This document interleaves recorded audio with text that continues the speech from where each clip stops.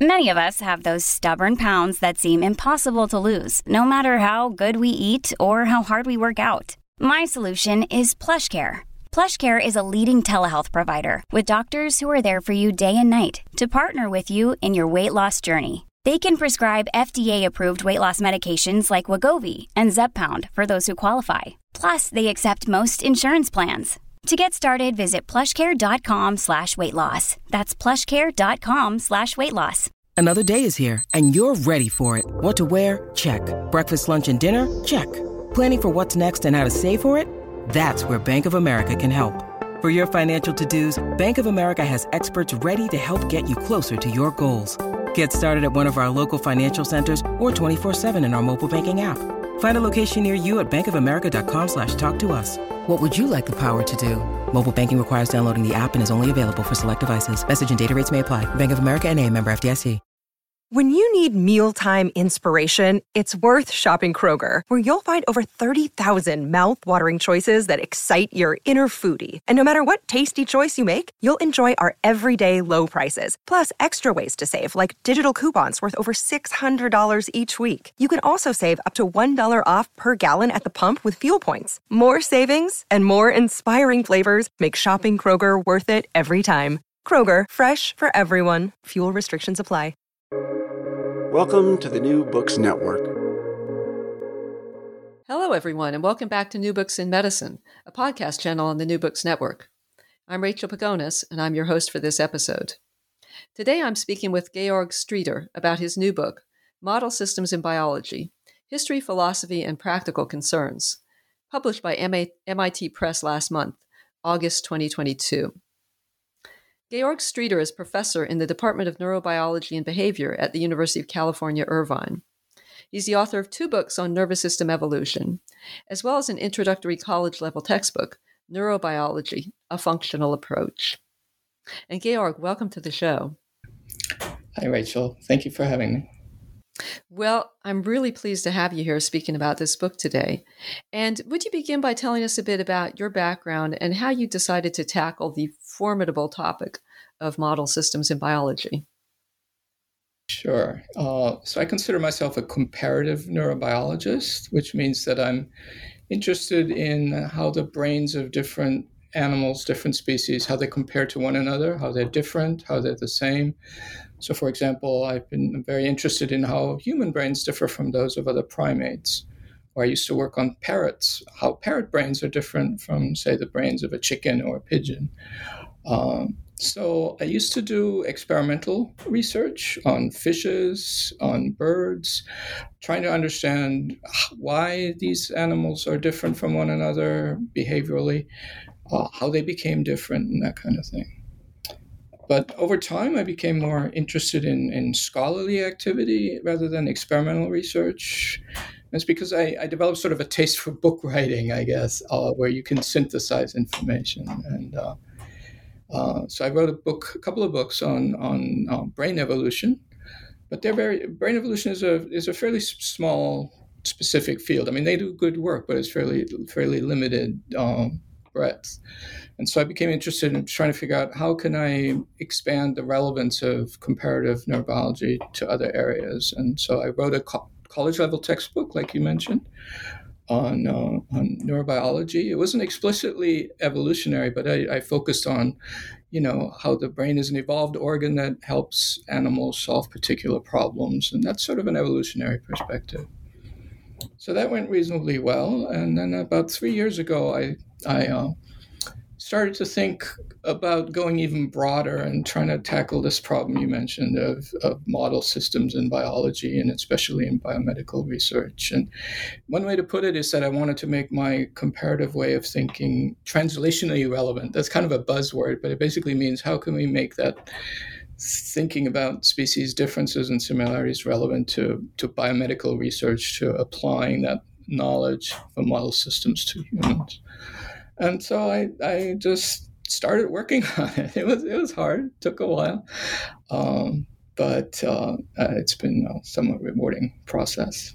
Yeah. Well, and there are so many species to consider, whereas when you were looking at the differences, you mentioned working with parrots and fish, and you probably didn't look at as many. There's an awful lot of species that you've mentioned that get used as models. Yeah. So, for example, if I try to compare the brain of a fruit fly or a roundworm to the brain of a primate, that they're just so alien from one another that I couldn't really write much that is intelligible about that in terms of brain evolution. But so I had to learn a lot about these other species that were not in my comfort zone. So that was a little challenging. But. Yeah, I mean, it's such a broad area. So the book begins with a chapter on two crises in biomedical research, which are the translatability crisis and the replicability crisis. But I want to ask you about the translatability crisis. As you just mentioned, translational research has been such a buzzword term in recent years, and it sounds really aspirational. So what is the crisis, and what are its implications for biomedical developments? Yeah, so it's a hard question because I think translation, what we mean by translation is that often people create disease models in animals. So they'll engineer some animal to develop symptoms that are similar to a human disease, and then they try various drug treatments or other kinds of therapies to see if they can make the animal models better, right? And if that works, then they say, well, let's see if that translates to humans. That's what we mean by translational research. But to do that, you have to go, find the resources to run clinical trials and that kind of thing on humans. And the failure rate of these clinical trials is something on the order of 80 to 90 or more percent, depending on the type of disease. So that's a lot of failure. And it's significant. You asked about the implications. It's significant because the median cost of a clinical trial for an approved drug is I looked it up this morning, is $19 million. Okay. So if you have, if 9 out of 10 trials fail, that's a lot of money. And it impacts all of us because it means our drugs are more expensive, our insurance premiums are expensive. Sometimes pharmaceutical companies just say, hey, we're going to pull out of, say, neurological disorders. We're not going to try to develop more drugs there because we're losing way too much money over there. We'll try specialize in some other medicines. So there's a real cost to those high failure rates. And so I spent a lot of time thinking about what is causing those high failure rates, and there are clearly several causes. It could be that some of the research on animal models is not strong enough. Really, maybe people need to do better studies. Maybe the clinical trials aren't good enough. But I think often, and so this is the premise or the conclusion of the book, is that often these trials fail because there are important differences between animals and humans, or between cell culture models and intact animals. And that's why these trials fail, because it's just the translation doesn't work easily. So the question for me then was, can we do better? Can we try to figure out, what are those problems? So there's a principle for choosing appropriate models that you mention frequently throughout the book. And that's called experimental convenience, which you attribute to Auguste Crowe, the Nobel Prize-winning physiologist. I got the impression that the principle isn't simple to define, but I'm going to ask you anyway. Would you try to define it? Sure. I mean, I'm going to steal Crowe's definition. So I looked it up. In 1929, he wrote a paper in which he said, for a large number of problems, there will be some animal of choice or a few such animals on which it can be most conveniently studied. So, I think that's undeniable. That's very clear. If you do kind of research, say you want to create a transgenic animal, a genetically modified animal, you're going to have to work with an animal where you actually have the technology to do that. So you might work on a mouse or a fruit fly or a worm or even yeast. You probably wouldn't pick, a hippopotamus or a horse where we just don't have that technology. And there are other dimensions of convenience too. So fruit flies, for example, are very convenient because they reproduce very quickly. They're very small, so they don't need a lot of space. They're relatively easy to feed, and all sorts of things that make them very convenient for research.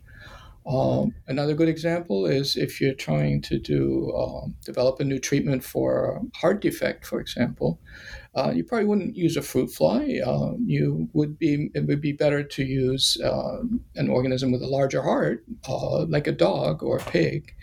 And in fact, a lot of treatments for heart disease were first developed using dog hearts. This usually happened some time ago.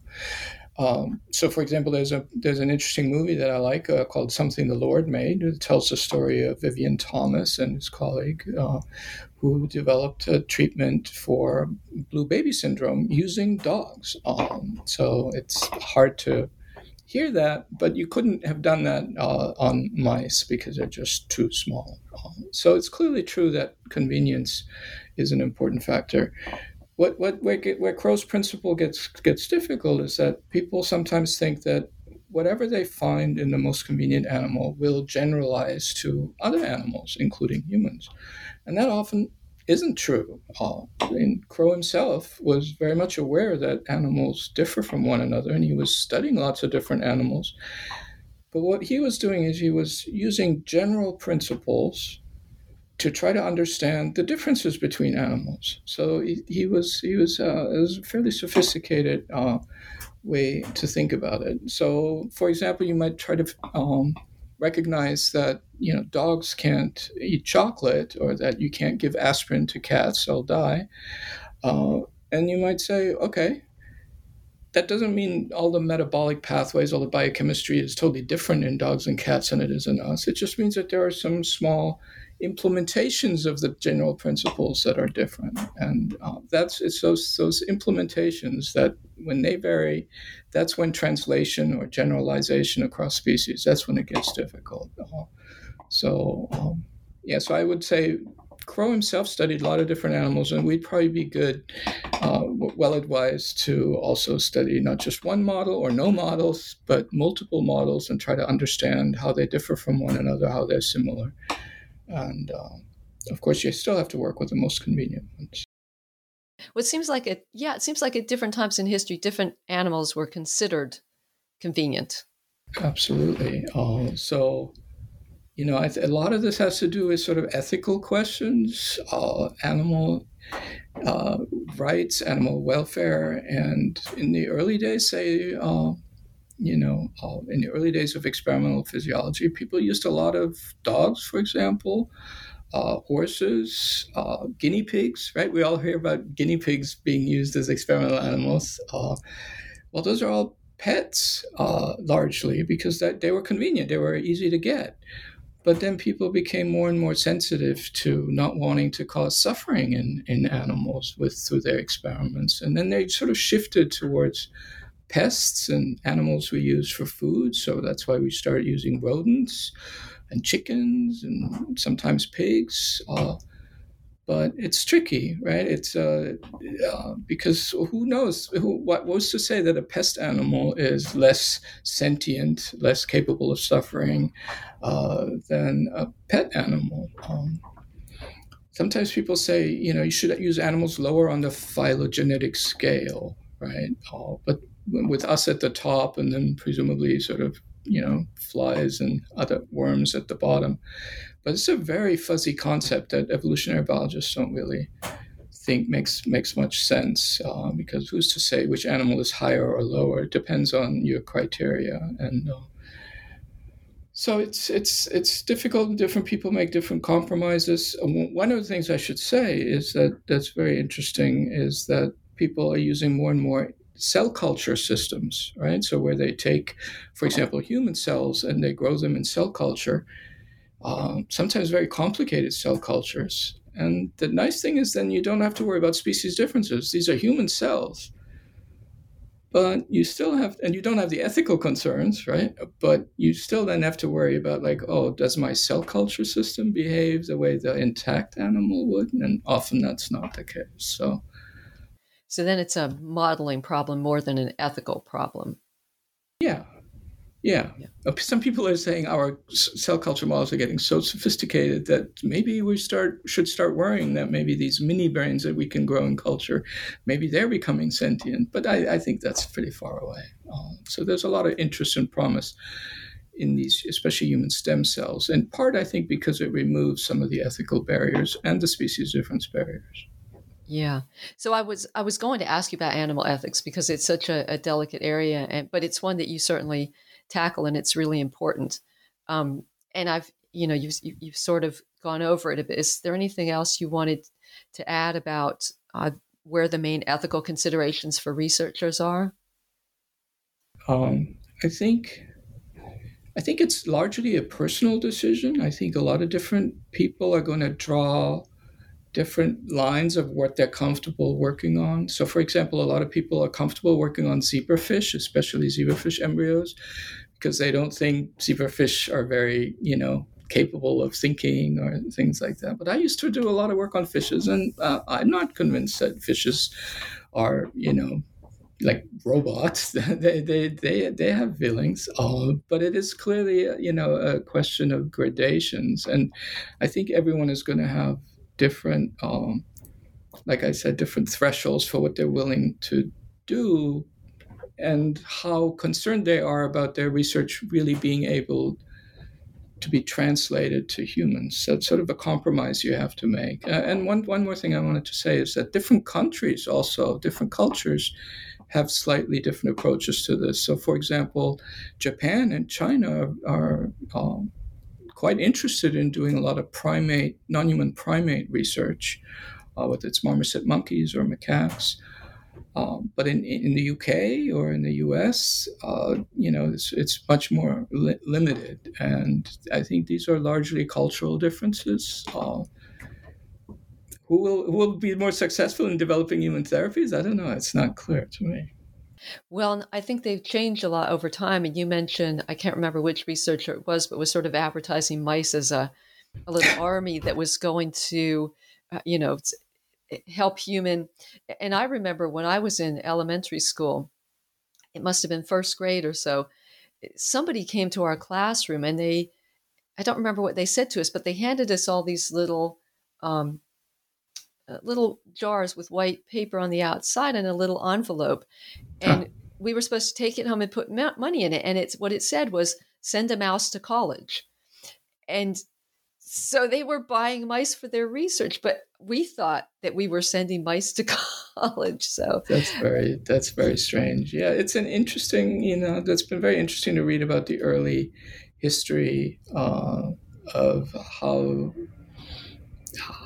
mice became so popular. I mean, it's undeniable that nowadays, especially for biomedical research, they are, some people call it mouse model monotheism, like mice reign supreme, and maybe it's just undeniable that they're very convenient to work on, but there's also questions about, how good are they really as a model? Because convenience isn't everything, right? It's got to be a trade-off with, how well does it actually work as a model? Yeah, and also suffering considerations with mice too, yeah. So moving from another sort of tortuous area, you mentioned a few times the dictates of publishing, and that's an issue that all researchers grapple with. And then specifically in Chapter 4, you write that, and I quote here, in general, researchers tend to prefer to study models that allow them to obtain statistically significant, replicable results in relatively short amounts of time. And then you add, given the importance of research productivity in academic promotions and grant reviews, this makes good sense. So I wonder, do you see this as a problem generated by the machine of publication dictating how research should be done? Or is there good reason in terms of scientific progress and clinical developments to do things the way that academia and publishing demand? That's a big question. I think from a researcher perspective, if you're trying to run an experiment, you want to standardize as much as you can, sort of keep the variation, to a minimum. So you don't want to change equipment halfway through. You want your animals to be fairly standardized. That's why people use a lot of inbred animals, so that they have minimal variation there. And it does make good sense that you're much more likely to see statistically significant effects if you use highly standardized procedures and animals. But I think it was, what's his name, Fisher, a famous statistician. He said, basically, it makes good sense to standardize, but if you standardize too much, your results might only apply to that highly standardized set of conditions, and then it doesn't generalize. And so that is sort of an inherent problem. The larger question you ask about, how we evaluate scientists, or should we evaluate scientists on sort of how many papers they publish, or how important their research is, and how well I'd say generalizes. That I don't really have a good answer to that. I was on my tenure and promotion committee at my university for 3 years, and people try to understand, the importance of research and not just count papers, but it's very hard to understand. It's very hard to ignore, the fact that, one person publishes 20 papers and another one only 2. And then you're left to try to figure out, well, how important are those 2 papers? That's very hard to do. In this context, I want to say one more thing that I think is probably the best way to change things is to have a little top-down control from the funding agencies. So a few years ago, the National Institutes of Health, which is the main biomedical research funding body in the U.S., had an official policy that said people should be considering sex as a biological variable. In other words, in both clinical research and preclinical research, they should consider, are they studying female animals, male animals? They should keep track. Maybe they're different from one another, and you need to know that. And initially, that created a lot of resistance by researchers. They said, well, now I've got to have twice as many animals, and it's going to slow me down in my research. But I think it has largely worked in the sense that people are now much more sensitive to the possibility of sex differences when it comes to diseases and other areas of biology. And so I think maybe we can do something like that and sort of from the top down say, hey, people, we need to also be more interested in species differences. Maybe I'm too optimistic there, but that's what I think might work. Yeah.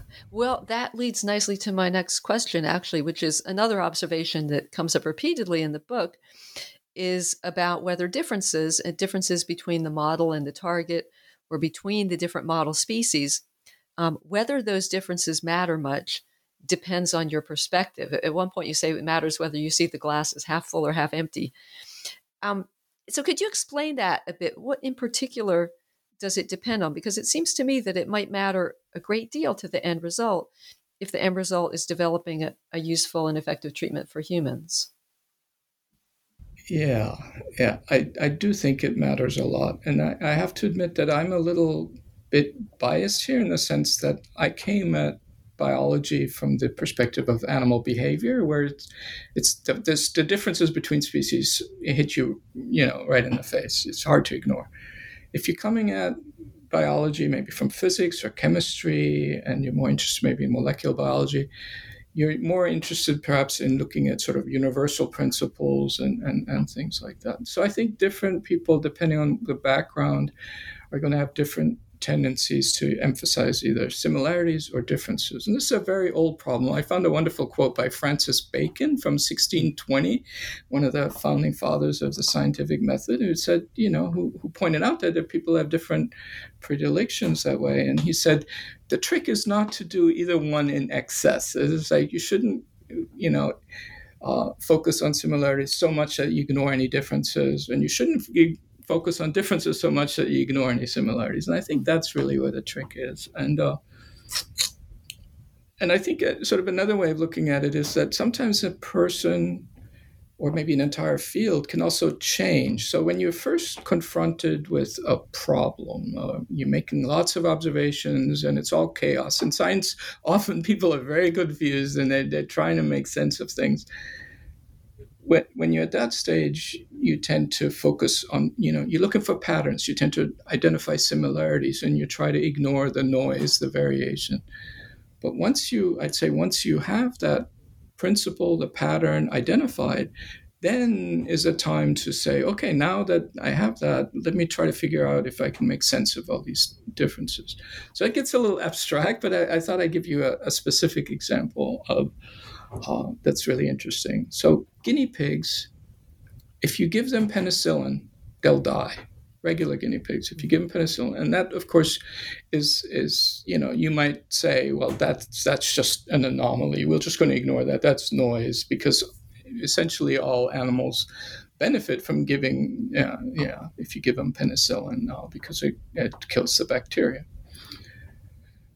But someone who's interested in differences might say, well, what about guinea pigs? Why do they die from penicillin? And we have a bit of an answer, which is that if you have germ-free guinea pigs, that is, if you raise them in conditions where there are no germs around, so they don't develop a microbiome. Right? Nowadays, a lot of people have heard about the microbiome, all the different bacteria that grow in your gut.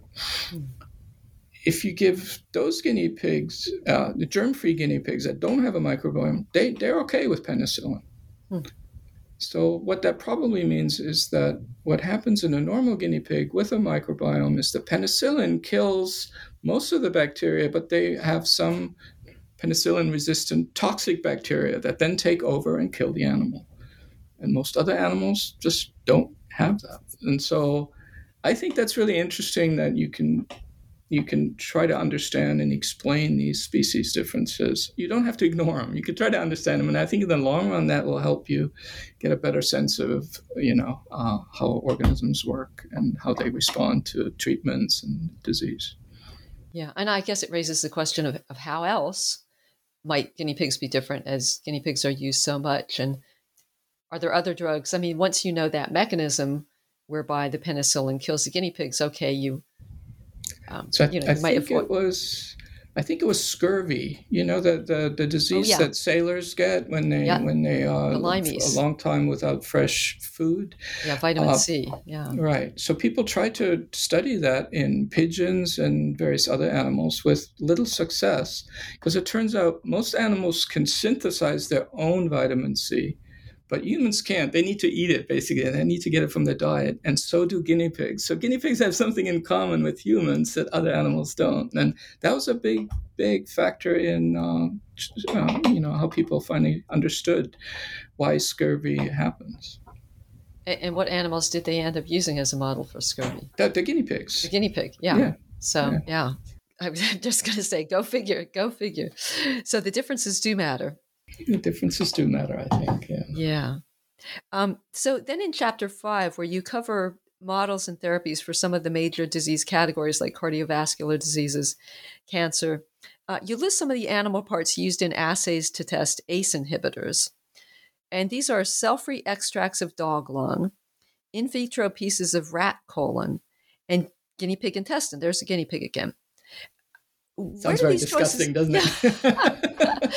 not as a good mix, but where do these choices come from? Were they convenient models, and for instance, because they were what was available in the lab, or were they based on a more careful assessment of their suitability?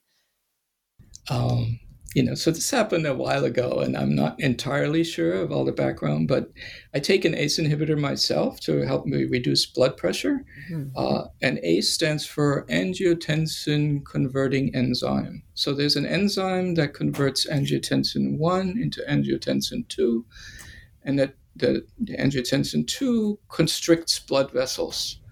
And when you constrict blood vessels, your blood pressure goes up. So if you inhibit the enzyme that does that conversion, you should lower blood pressure. That's how it works. It was discovered initially from the study of pit viper venom, because pit vipers, these are snakes, when they kill animals by injecting this toxin into them that just crashes their blood pressure. And so when people figured that out, they said, okay, let's take a closer look at pit viper venom and figure out, well, what in that venom, because that snake venom is a very complicated mix of lots of different things. What is it in there? What's the active ingredient that reduces blood pressure? To do that, how are you going to do that? You're going to have pit vipers bite lots of guinea pigs or snakes, and for each one of these molecular components of the viper, you're going to have a whole new set of animals. That's killing a lot of animals. Mm-hmm. So what people realize is like, maybe we don't need to use entire animals. We could just use bits of tissue and see if, when you apply that venom component, whether they are still making angiotensin 2. So what tissue are you going to use? They said, well, let's use tissue that expresses angiotensin 2, because apparently that's where it is made. And so that turns out to be mostly smooth muscle. So there's a kind of muscle cells that surround blood vessels, but they also, you can find them in the lung, and you can find them in the colon, and they basically have that enzyme in them. So that's why people focused on these tissues. And then the question is, well, why did they use, for example, dog lung? That was sort of the earliest studies were done on dog lung. Well, dogs have large lungs, so you can make lots of slices of dog lung tissue. And so, you can set up lots of parallel culture assays and run your experiments. And so nowadays we probably wouldn't use dogs. That was done in the late 50s and early 60s when people were still using dogs fairly regularly. Now, they'd probably be using different cells. But you asked, why are they doing that? So it was sort of a question of experimental convenience, and they were using dogs because they were large in some sense. That's a basic convenience, but a good one. I mean, I wouldn't use a dog, but yeah. So then in the same chapter discussing cancer research, and this is something you mentioned at the beginning of our talk, when you were talking about the translatability crisis, when it comes to cancer, only 5% to 11% of anti-cancer drugs that showed promise in mouse models have actually passed their clinical trials in humans. But you also note that there's been some significant success this way. So can you give an idea of the cost benefit of this research, or even how do we go about determining the cost benefit, and who determines it clinically, ethically, and financially? Because that's a lot of research. Yeah, you don't ask little questions, do you? That's a big question. I go for the big ones. I mean, first off, it was very important to me not to present sort of a one-sided perspective to say, it's like all animal research, is important and therefore it doesn't matter. You should just do it. Or to go to the other extreme and say, look, sometimes it doesn't translate and therefore you should just, stop doing animal research. It was sort of a cost-benefit analysis. But the question of who does that, that's a really hard question. I already mentioned funding agencies play a role. Individual researchers, I think, play a big role. Industry plays a role. When it comes to cancer, cancer moonshot, right? Presidents and vice presidents play a role. So I don't have a really good answer for that. I think it's sort of an ecosystem that makes these decisions.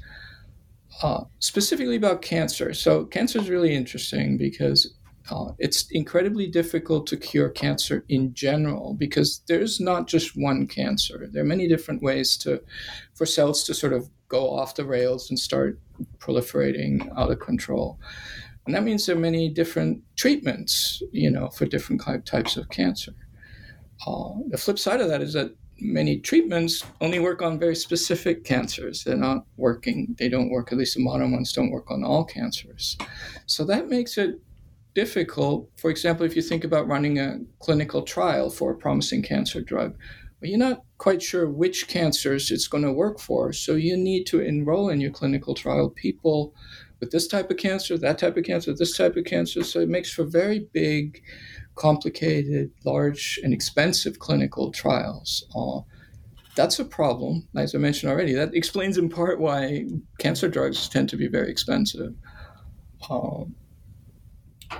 Another sort of aspect of this is if you're a pharmaceutical company, you want a blockbuster drug that can cure as many cancers as possible. You can't really afford to develop a drug that only works in, a relatively small number of patients. So there are compromises and cost-benefit analyses being done all the time at all levels by these various players. You mentioned that there has been some recent progress, and I think there's a really interesting sort of recent breakthrough in cancer, which is a type of therapy called immune checkpoint therapy. So the basic idea there is people discovered in animals that some cancer cells suppress the immune system. And the immune systems, if it weren't suppressed, it would be able to detect, hey, these cancer cells, they're weird, they're foreign, and we're going to kill them, we're going to get rid of them. But the cancer cells, it's sort of as they're like at war with the immune system. There's a little bit of a battle going on. The cancer cells, if they can suppress the immune system, then they can proliferate. And so what medical researchers said, hey, what if we suppress the suppression, basically stop the cancer cells from suppressing the immune system? Then we should be able to boost the immune system and have it get rid of the cancer. And that does work. Doesn't work for all cancers, but it works for a good number of cancers. And I think that's a really interesting idea because it's working with the body's own defense system and boosting them. And I think that's a very promising approach, not just for cancer, but maybe also for other diseases, especially in the brain. And maybe I'll say one more thing. Well, one of the things that comes up when you're discussing this is this idea of precision medicine or personalized medicine. Mm. And, everyone wants precise medicine, right? Which kind of means, I just want a very precise diagnosis. I want to know exactly what kind of cancer I have, for example. But it's also, the flip side of that, again, is that you have to realize also different people are going to have different predispositions to developing particular kind of cancers. Not all people are the same. Just like humans are not like animals in all respects, not all people are the same. And I think we're becoming more and more sensitive to that different people are going to respond differently to different treatments. You see that a lot with neurological drugs, for example, the antidepressants. You have to try a bunch of different things to see which one works for you. So that's sort of personalized medicine. And I'm just hoping that once we recognize that humans are different from one another, we also become more aware that humans and animals or non-human animals are also different. And I think we tend to ignore that. Yeah. Well, I mean, that kind of opens up a whole other area when you're looking at different drugs that work for different humans. So we haven't answered the full cost benefit analysis is impossible to answer. And I guess the moonshot approach is really impossible to accomplish. Yeah, I mean, it's good to try. And, I lost my mother to cancer, so. Yeah, me too. Me too. Yeah. So then moving on to neurological disorders, because you've got a whole chapter devoted to that. And it seems like developing treatments for neurological disorders is a particularly thorny area. So what are some of the factors that make finding and implementing useful models so difficult for something like Alzheimer's disease? Well, so I lost my stepmother to Alzheimer's disease, so close to home here. It's really frustrating how many neurological disorders really are essentially incurable at this. There's really no real cure for Alzheimer's, for ALS, amyotrophic lateral sclerosis, traumatic brain injury, schizophrenia. We're really, very limited in what we have to help these patients. The treatments we do have for neurological disorders are often discovered by accident. So lithium, for example, does seem to work for bipolar disorder, but the history of how that was discovered is very, a lot of accidents, or I would say, contingencies in there. For depression, ketamine, is like people are now realizing ketamine and electroconvulsive shock are actually really good treatments for depression. And I don't think anyone really expected that, but they seem to work. So that's kind of, strange that when it comes to the brain, we really have either nothing or things that we discovered sort of by accident. It's not entirely true, but largely true. And I think in part that is because, maybe it shouldn't be surprising, because the nervous system in humans has probably diverged more from that of any other species than any other organ system, right? I mean, our brains are way more different from that of a monkey brain than, for example, our lungs are different from monkey lungs. So a lot of divergence there. So that's one explanation. It's not maybe very helpful to developing drugs. So another way of thinking about this is that when it comes to the brain, once damage has been done, it's very hard to repair. So, damage to your skin or your lungs can, to some extent, be repaired. But in the brain, the neurons just, once you've got, all your neurons, you're in more or less you're done. You can't repair it. And so what that means is, by the time we discover that people have a neurological disorder, so much damage has been done that you can't really treat it anymore. So what people need to do is to identify earlier who is going to get the neurological disorder and then treat them really early.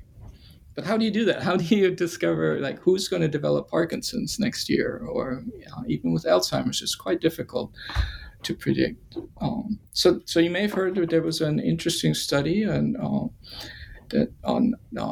a clinical trial that was done on a population of people in Colombia. There's an extended family there of about 6,000 people that have a very high incidence of a particular genetic mutation that is linked to them developing Alzheimer's disease. So people said, okay, let's go down there. Let's test these people for that mutation and give a particular drug that we're interested in to people who don't yet have any symptoms, but they have the mutation, and see if we can stop them from developing Alzheimer's disease. I think that was really interesting, a lot of promise. But the results, I think we know just recently heard that they're not statistically significant. I think the full report hasn't been published yet. So that's a real downer. And you may have heard that there's another drug that got approval from the FDA. It's called aducanumab, or Aduhelm is the brand name. It's an antibody that is supposed to remove these beta amyloid deposits from the brain of Alzheimer's patients, and it does seem to work. That it does remove the amyloid, but they don't seem to get any better. It doesn't really prevent the progression of the disease. So very depressing. I have no good answers. I think maybe people need to start thinking that maybe, because these drugs worked in mouse models of Alzheimer's disease that have a lot of beta amyloid and have cognitive problems. But maybe human neurons are more fragile than mouse neurons, or more likely to die when they're stressed. So maybe we're also, this beta amyloid model, this idea that beta amyloid causes the disease, or is the main cause, maybe that's wrong. People need to start thinking maybe out of the box a little bit more than they have been. Yeah, and that's interesting too, because that's an example of where looking at the mechanism that you were inducing, removing the beta amyloid, whereas that worked in animal models, and that translates to humans, and yet the clinical effect doesn't translate to humans. And I think that's often a problem in research, isn't it? Yeah, I think, because we identify things that are somehow linked to the disease, but that doesn't mean we've identified the core cause, right? The primary cause. And I think it's quite possible that beta amyloid is an aspect of the causal machinery that is triggered by Alzheimer's disease. But you can get rid of the beta amyloid issue and still have Alzheimer's disease, because there's something else going on that you're not identifying. So, but so easy for me to say, very hard to do, and so I try to be very careful about not being preachy, to anyone. People are trying very hard to do this work well. Yeah. And it wasn't a preachy book, because you gave all these considerations. And as the title said, you looked at it from, you looked at the matter from various approaches, the history, the philosophy, and practical concerns. And thank you. Yeah, I didn't want to get too philosophical, but stay anchored in the real problems scientists face. And I do want, when I was thinking about the readers, who would want to read this book, I was thinking mainly of sort of young researchers who are still, they're drawn to research because they want to do good, they want to cure diseases, and they need to think about which model do I want to work on, and they might be limited in their choices, but I think it's very good for them to think about what are the choices I'm making, or what are the choices that my advisor is making, and maybe there are other choices. And hopefully leading to better research. hopefully. Or less money wasted, or yeah. Well, there's a lot, Fewer animals used in vain. Yeah. So, Georg, we've taken up a lot of your time, but I did want to ask you what you're working on next now that you've got model systems not all wrapped up, but at least written about in a nice book. Yeah, it's always difficult what to do next after a book because it feels like such a relief to have it done. But I'm starting a new book that's a little less ambitious, I think, but it goes back to my old love of birds. I used to be a bird watcher and used to work on bird brains and behavior. So I'm writing with a co-author a book on bird brains and behavior for a somewhat broad audience. Maybe not all bird watchers will want to know about the brain and the sensory biology of how bird behavior is controlled, but I think it's fun, and it makes me feel good because I've thought about these things for a very long time. Yeah, now that's really interesting. As this book was really interesting, and I want to remind listeners that it is called Model Systems in Biology, History, Philosophy, and Practical Concerns, published by MIT Press, and also available via open access, which is great. So, Georg, do you want to just say something else about that? Yeah, I just want to say I want to congratulate MIT Press for coming up with that idea.